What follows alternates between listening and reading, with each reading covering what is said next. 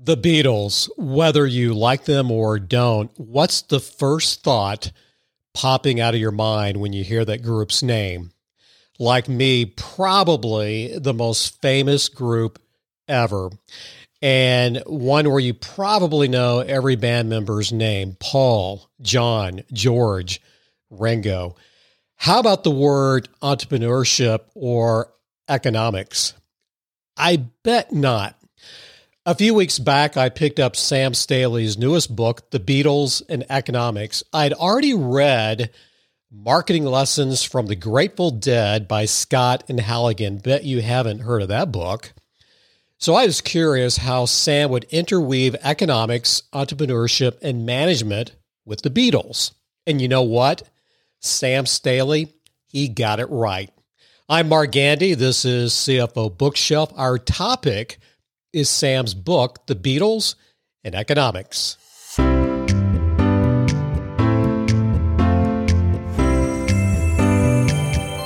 Sam, in his book, The Beatles and Economics, he looks at that group through an entrepreneurial lens, an economic lens, and it was so good that I didn't just read the Kindle version. I thought, hey, this is good. So during my evening walks, I also then decided to listen to it. Well, when I listened to it, I wanted a rebound book, a similar book. So I got another Audible book that I could listen to about the Beatles. That's how much I liked it. Oh, thank you so much. That's great to hear. And if that's what this book is doing, then I think it's definitely fulfilled one of its major purposes as well. Was because what we're trying to do, well, I mean, honestly, the journey of this book was not a conventional journey. I didn't go out to actually write a book about entrepreneurship. I actually was using the Beatles just to sort of come up with an interesting hook for just introducing people to basic economic concepts. And then lo and behold, I found the economic lens gave us some insight that no one else had really really dived into. And so I wish I could say that it was my brilliance. It's more I had a set of tools that I was able to apply. And that application of the tools allowed us to bring some insight into this phenomenon in a way that no one else had quite done it, because I think most people are artists and fans, not economists. And I bet Sam gets this question a lot. Are you a Beatles fan?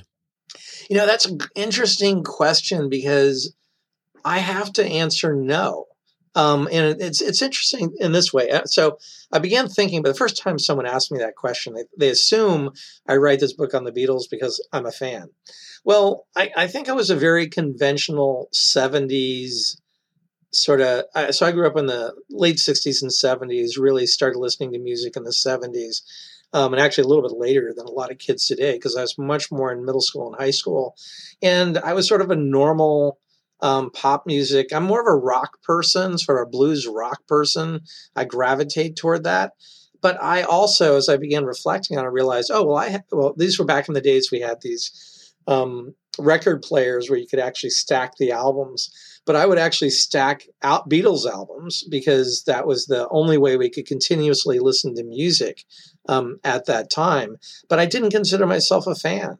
I just thought I was a normal music consumer and teenager. And it wasn't until, and I think the research in this book led me to truly appreciate the Beatles and what they did. But if I'm right now, I've got the Blues channel on Sirius XM, and that's what I'm listening to. That's more my taste as well. So yeah, I think you can really appreciate how innovators can completely change things without actually becoming, a fanboy or fangirl of them at the same time. I have a tremendous amount of respect for all four of the Beatles in ways that I never would have dreamed of without having gone into doing this research and looking at the Beatles as a band as opposed to just a collection of four individuals. I then wanted to know how this book started from a germ of an idea that then moved into raw material and then an ongoing work in process and then to a finished product. I wanted to understand the research as well through those phases. It helps that I've written books before. So this isn't my first rodeo. So I understand the structure of a book. I have a certain philosophy about how I write in fiction and nonfiction. And so I already had a structure of what I wanted to say. And so that helped. But really, it was 2.5 years of just doing a lot of interesting and different kinds of research. So I was listening to a lot of interviews, watching a lot of YouTube videos, because this is not our, as economists, we get into a database, and then we start just sort of manipulating numbers, or we just sort of write about theory or something like that. But the data was all visual, and a lot of it was audio. And the Beatles didn't write a whole lot. I mean, they're musicians, they're artists, and that's how they express themselves. So getting into that, and I will have to say, SiriusXM was phenomenal as a research source, because they have a Beatles channel and they have lots of programming.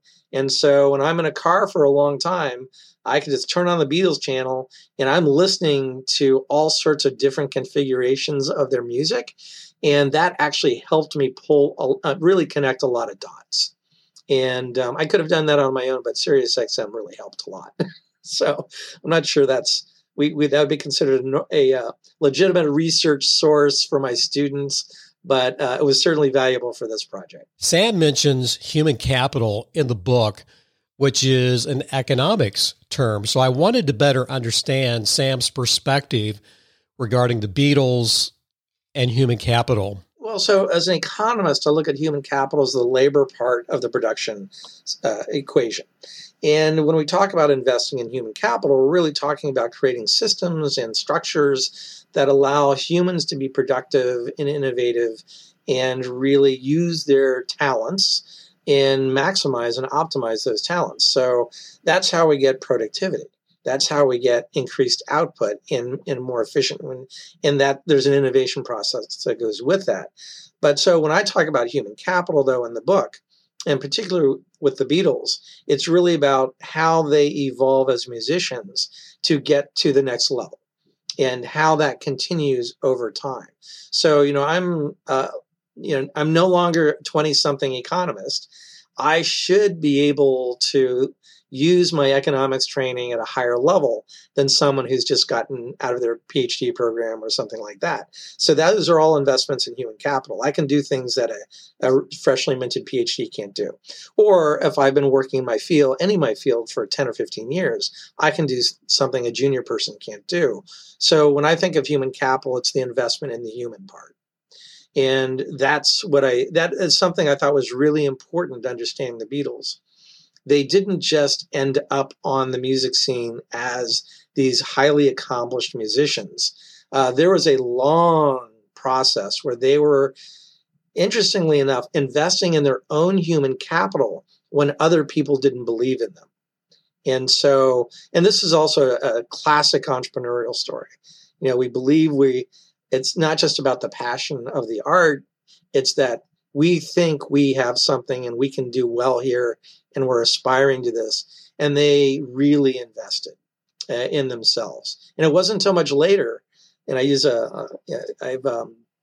have a section on one of their managers, Brian Epstein, who really was acting like a venture capitalist. And I think a lot of people don't quite realize that the venture capitalists come late in the innovation process. I mean, relatively late.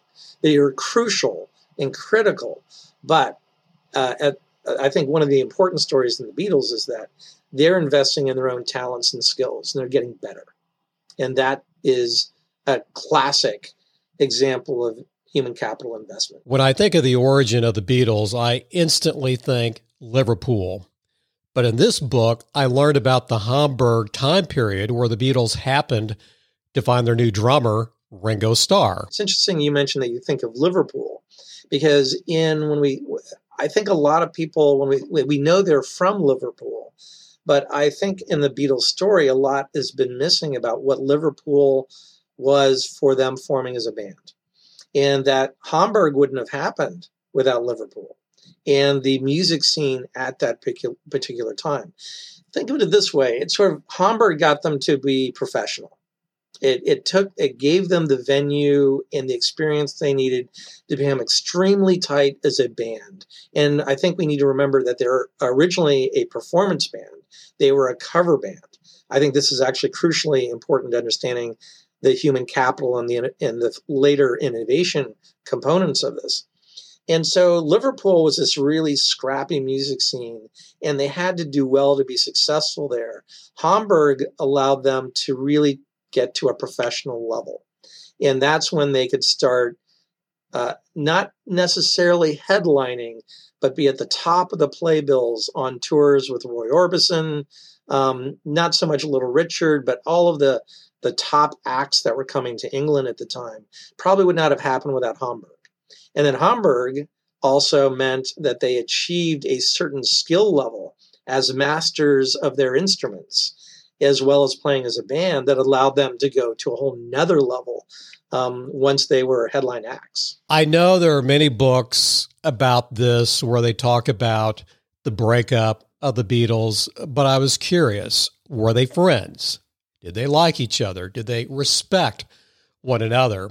And while they did break up, why did they spend so much time together, which is about 10 years? I think, at the end of the day, they're artists. And as long as they could see that staying together as a band would create higher valued art, that's what connected them.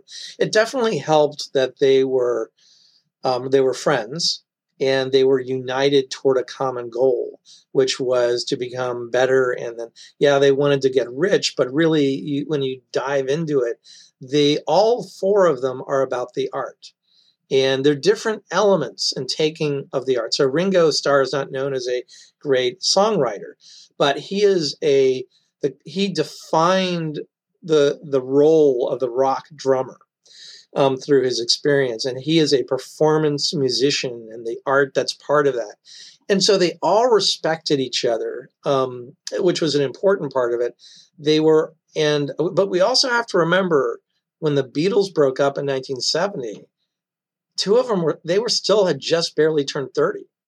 So this decade was really late teens, early 20s, mid 20s. And so it is remarkable that they hung together at the same time. Also, I think the economics of the music industry were such that it was really favoring bands staying together. But you find very quickly, I would say about 1964, 65, the industry no longer had rules for the bands, for the Beatles. The Beatles had done so much by that time. They could break up, but they chose not to. What held them together was the art and the innovation that was coming with every album they were creating. And this is a big part of what I talk about in the Beatles book, is the innovation process, which it truly is an innovation process. It's not quite as discreet as a lot of people would like it. I'll go through steps 1 through 10, and you get a iconic path-breaking album. But this is really so there's a lot more going on, but it's not that far different from what we see in most innovation processes and in business and entrepreneurship. Innovation is a critical requirement in any business, and that applies to bands and the music industry at large. So Sam compared the Beatles to two bands in his book, and there was one that was not mentioned, the Bee Gees. And regarding innovation, the Bee Gees, they evolved. Now, this is my opinion. They evolved with the trends in the music industry. But the Beatles, they did not. They truly innovated by continually creating new material that had never been heard before. But you're right in the sense that what the Bee Gees did is they were adapting to different styles, and they were really great songwriters within the silos that they were working in. And I'm a fan. I guess we were talking earlier about fans. I enjoy listening to the Bee Gees and that type of thing as well. I have a pretty wide range of music that I enjoy in pop music, but here's my research brain coming in, my social scientist brain.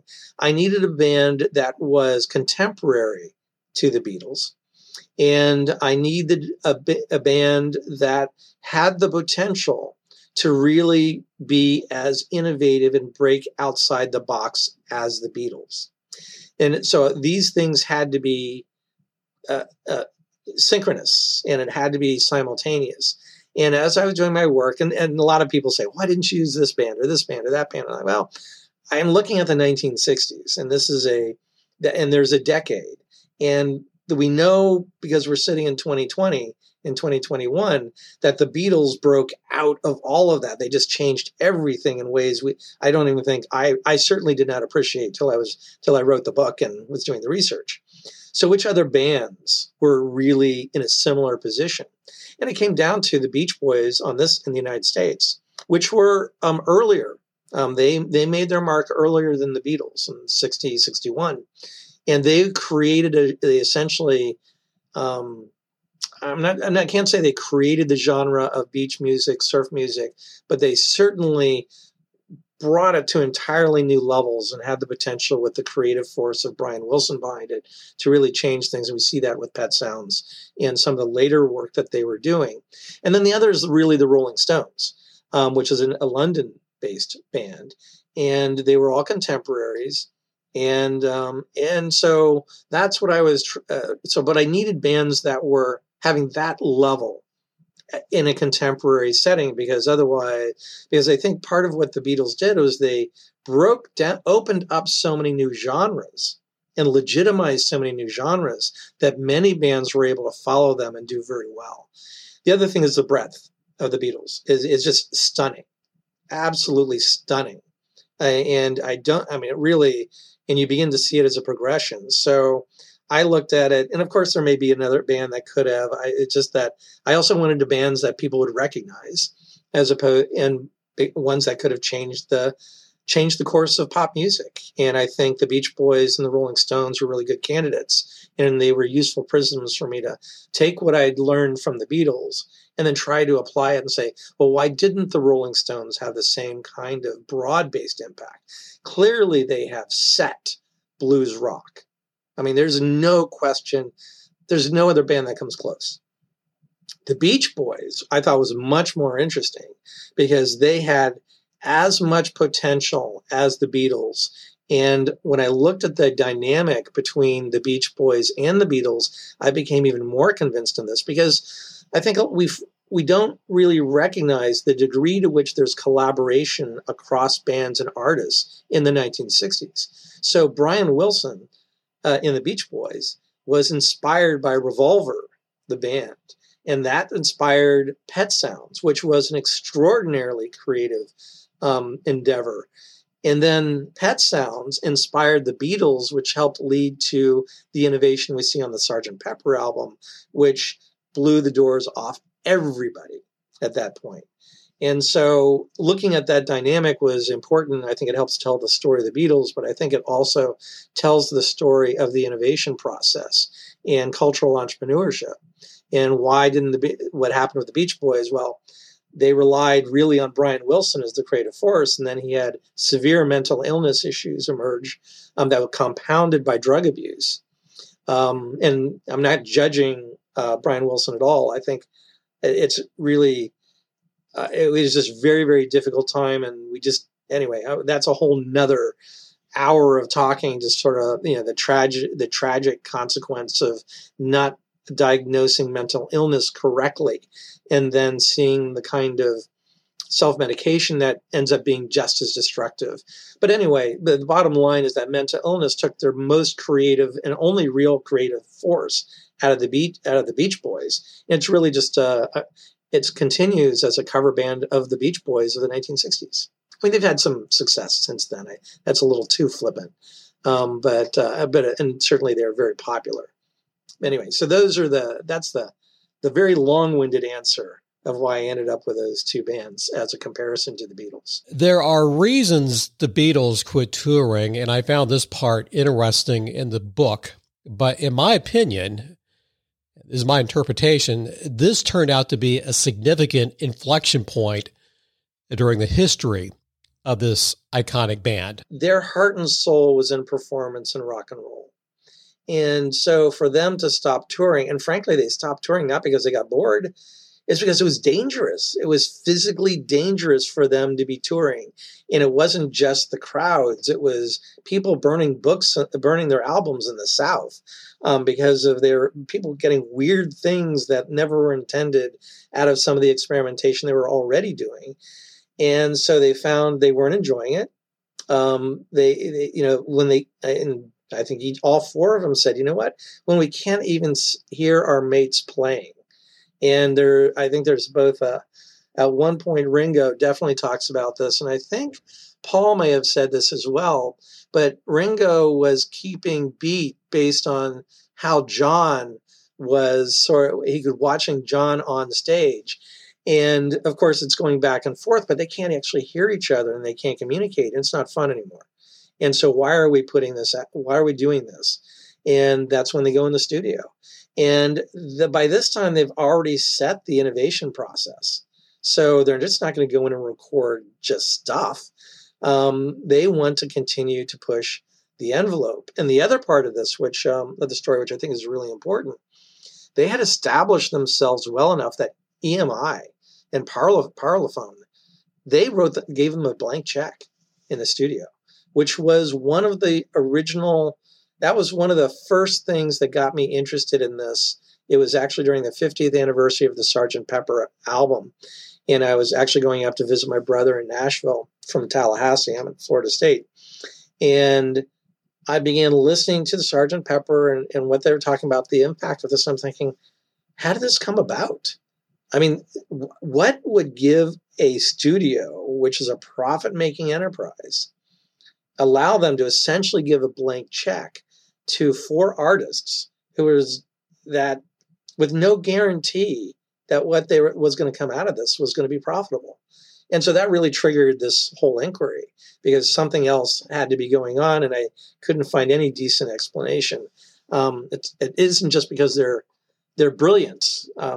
Record studios don't invest in brilliant artists. They invest in artists that are going to generate revenue that will allow them to be successful and grow. And so something was going on. So that was it. So yeah, going into the studio and then just seeing, I think I try to really get into this a little bit in my book, but my book's a short book, intentionally. And there are other resources that I want people to go to, but I think but the things they're doing in the studio are just off the charts. I mean, it's like John would say, John or Paul or whatever, they'd say, okay, they tell their engineers, we want this sound. And then they'd leave the studio. And then the engineer's like, how are we going to do this? And they would spend the night trying to figure out how to do it. And they would do it. And these weren't, George Martin, their producer, was a particularly insightful and creative person. But the other engineers were brilliant in a technical way, but not in an artistic way.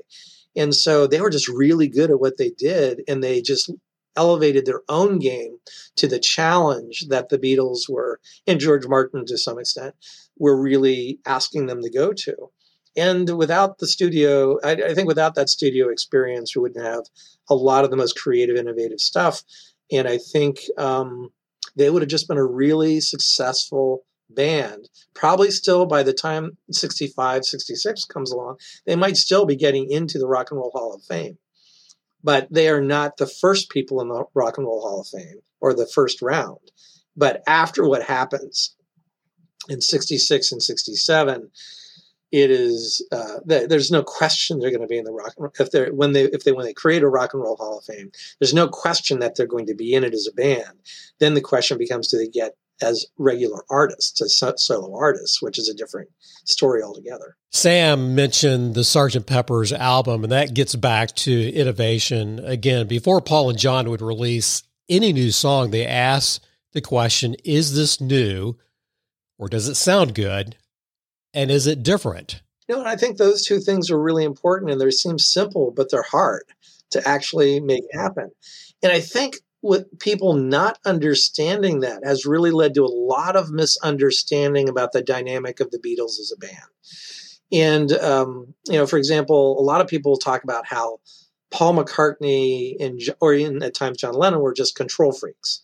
They just didn't want anybody else but their songs. And then we talk about how George Harrison, when they broke up, he had 300 he had songs that he'd written, and they all came out in a 3-album set right after they broke up. But it's become a really well recognized, critically acclaimed album set. And people say, well, it's just because John and Paul wouldn't let him.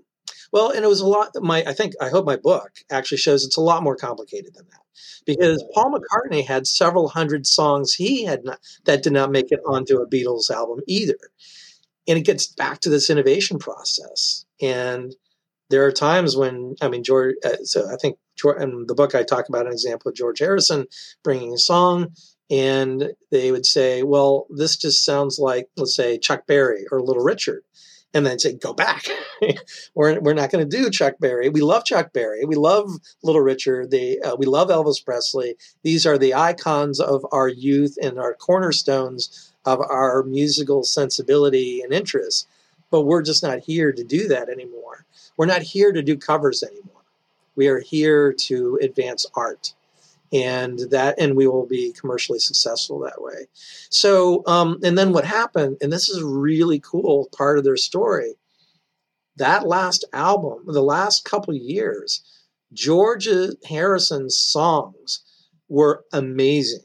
And the ones that made it onto the album, which John and Paul were completely 100% supportive, they admitted, and it wasn't even really a confession. It was like, George was a better songwriter in some cases than we are.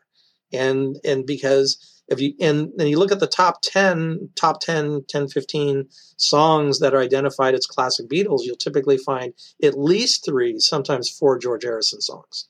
So he was an extraordinary influence, but it took a lot longer for him to come along as our writer.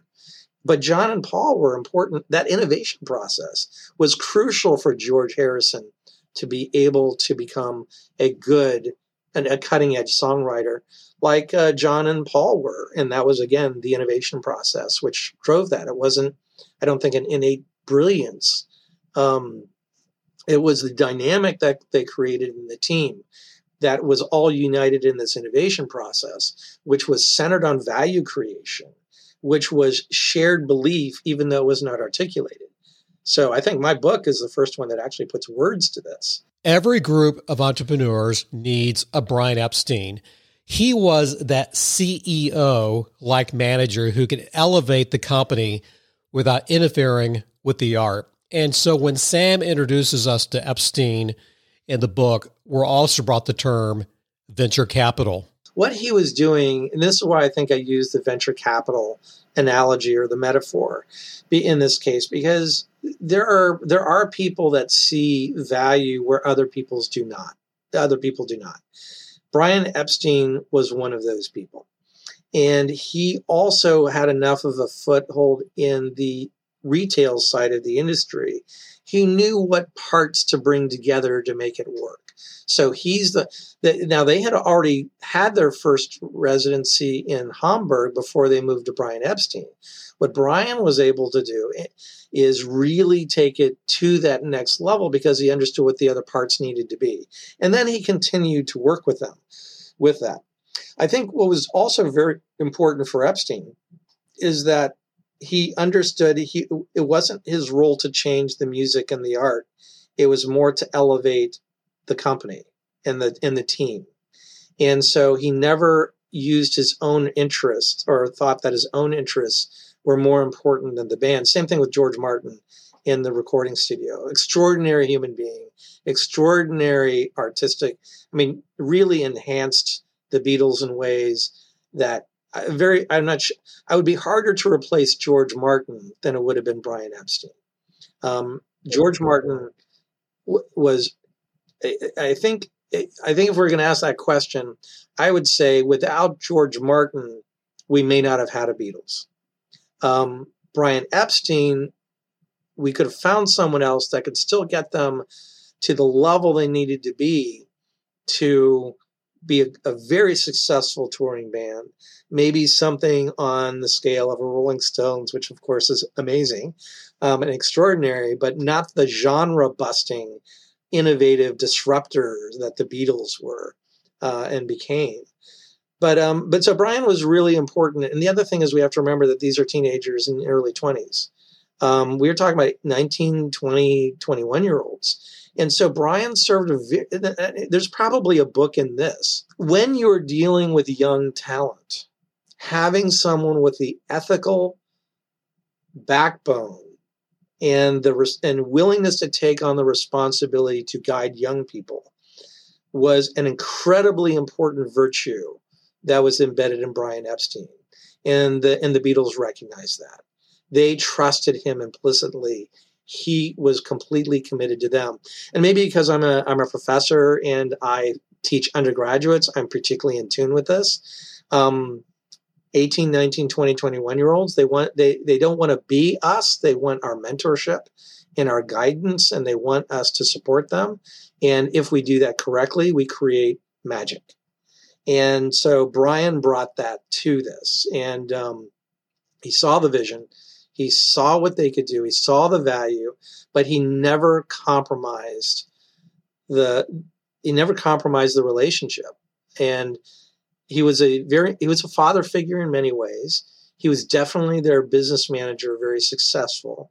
And he did go off the rails a little bit on business back in the mid 60s. And that was really created some complications as well. But I think his passing was tragic for the Beatles in music as well, because they may have actually continued a couple more years if Brian had not passed away, because the managers they had afterwards did not have the same level of ethics or the same level of commitment to the Beatles as band that he did. By the way, Sam mentioned George Martin. He was the Beatles producer, and Paul McCartney has called him the fifth Beatle, who happened to pass away in 2016.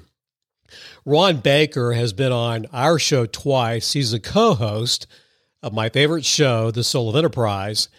And while econ can be an intimidating topic, my opinion is that many of us took anywhere from 2 to 3 classes in economics, and maybe we got turned off. But Ron has reminded me that economics and entrepreneurship, they are not at odds with one another at all. And Sam agreed with that by even saying that economics, it's not about math or formulas. Economics is the study of social behavior. I actually am trained, and I completely believe wholeheartedly, in a branch of economics that really looks at economics as a branch of sociology historically. I mean, going back over a century. So we're looking at the way societies operate, and we look at the connections, and it's a human science. It's a social science. So I think everything we do has an economic component to it. And so to the extent that entrepreneurs ignore that, they do it at their own peril. Essentially what that becomes is an ego-driven type of behavior and activity that will not necessarily monetize in the marketplace or create meaningful value. And I think, again, this is what I think what really drew me into the Beatles and writing the book was really sort of getting an opportunity to sort of look at these connections. Entrepreneurs need the market, without a doubt. They need people.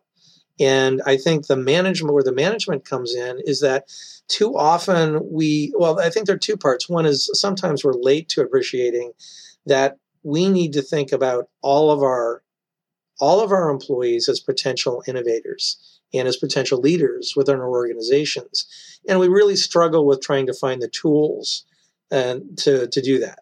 And I think at the end of the day, what it comes down to is just respecting the talents of the people that are in your organization, creating pathways for them, but also being willing to support them as long as they're adding value in whatever way possible. I know that, well, of course, I'm in a very compressed world, but I teach in my entrepreneurship classes and in my center where we have 30 people working for us. I fully recognize that my staff and my students will graduate. I have an 80% turnover every 2 years, and that's built in. And what that has allowed me to appreciate is the importance of continuing to invest in talent without thinking that necessarily the return has to be immediate, or it only is relevant while they're here. And of course, as you add more years to your life, you realize that we've got this amazing network of people that we've created, that we've helped support, and that comes back. That comes back as we're doing new things. And so I think that's kind of where the economics and the entrepreneurship, it's sort of being open to new innovation, discovering new opportunities that the market is not serving, and then figuring out how we bring our human capital to bear on filling those gaps by creating new value. And there's an art to that. It's not all science, but there are certainly some really well-established principles right now for management that probably a lot of those of us in the C-suite, I guess I'm not really in the C-suite, but those of us that are in leadership positions need to pay a little bit more attention to social psychology and human psychology and how that relates to value creation, and also understanding the benefits and downsides of disruption, both within our organizations as well as outside. If you've been a longtime listener of CFO Bookshelf, you know that, of course, I like books, and I like asking people, what are they reading? What do they like? And Sam mentioned that one of his favorite books happens to be one of my favorites by Chip and Dan Heath, Switch. But I still wanted to know what he's reading right now. Right now, I'm reading a great book called Lean Impact, which we just added to our class this year, by Ann Mai Chang. And she is a tech entrepreneur that went to work for the Department of State and is really looked at how we create social impact, and really thought very carefully about the relationship between conventional private sector business approaches and social impact, which is becoming increasingly important. There's also, I have my students read this. It's incredibly important, but it's really hard because it's written by a classic style, which is really dense. It's a book called Competition and Entrepreneurship by Israel Kirzner. 1973, University of Chicago Press. I have yet to find something that really gets to the essence of what an entrepreneur does in the market the way Kirzner does. And the interesting thing is that the entrepreneurship literature and that branch now that has emerged mainly in management, not economics, has embraced Kirzner's concepts and ideas. And so fortunately, they've made it more accessible. But I have anchored a lot of my work around those three books. We have other books as well, which are valuable. But in terms of the management, and I believe the management space, the entrepreneurship space, those are books I'm continually going back to. I've asked this question to Ron Baker. I mentioned him a few minutes ago, but econ books. What are some economic books that are approachable and accessible for business leaders who are busy and don't want to get bogged down into content that's just too hard to understand? And Sam has a couple of good ideas. There are a couple of ways to do this, and in part it depends on what your entryway is into the topic. So there's this really amazing, accessible book called Common Sense Economics, and it literally is what are these core principles that sort of drive economics. And if I remember right, James Gwartney, Richard Stroop, I want to think is a co-author, but it's called Common Sense Economics. And I don't teach out of that because I'm teaching upper division students. But I've found when I'm reading, it's like, wow, yeah, this is a book that I would give it. The Beatles and Economics was supposed to do some of that, but it ended up being much more about innovation and entrepreneurship. But Routledge, my publisher, has this whole series on economics and pop culture, which this book is in that series. I would almost say go to that series and just sort of find a topic that interests you, because I have another book called Contemporary Film and Economics, which is much more about introducing the reader to basic economics through contemporary film. And I think that's just more engaging. And most of those books in that series, in fact, really that's what they're trying to do. They're trying to take people who would not normally read economics, give them a format and a platform that is more engaging and isn't the standard principles textbook. And so there are more and more of those. But I would say that that's probably where I start. Again, I want to thank Sam Staley for joining us on CFO Bookshelf. I could listen to him all day. The title is The Beatles and Economics. And as a brief recap, I'm first reminded that entrepreneurship is art. Management is needed and necessary, but it's all about the art. But then what is art? So let's start with human capital. Human capital is that which believes in itself so much it keeps reinvesting in itself. And then art is also innovation, which asks the question, is this good? And has it been done before? Let's call this a wrap.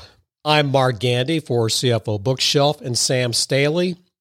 You, my friend, you're a rock star too. Mark, thank you so much. This has been so much fun.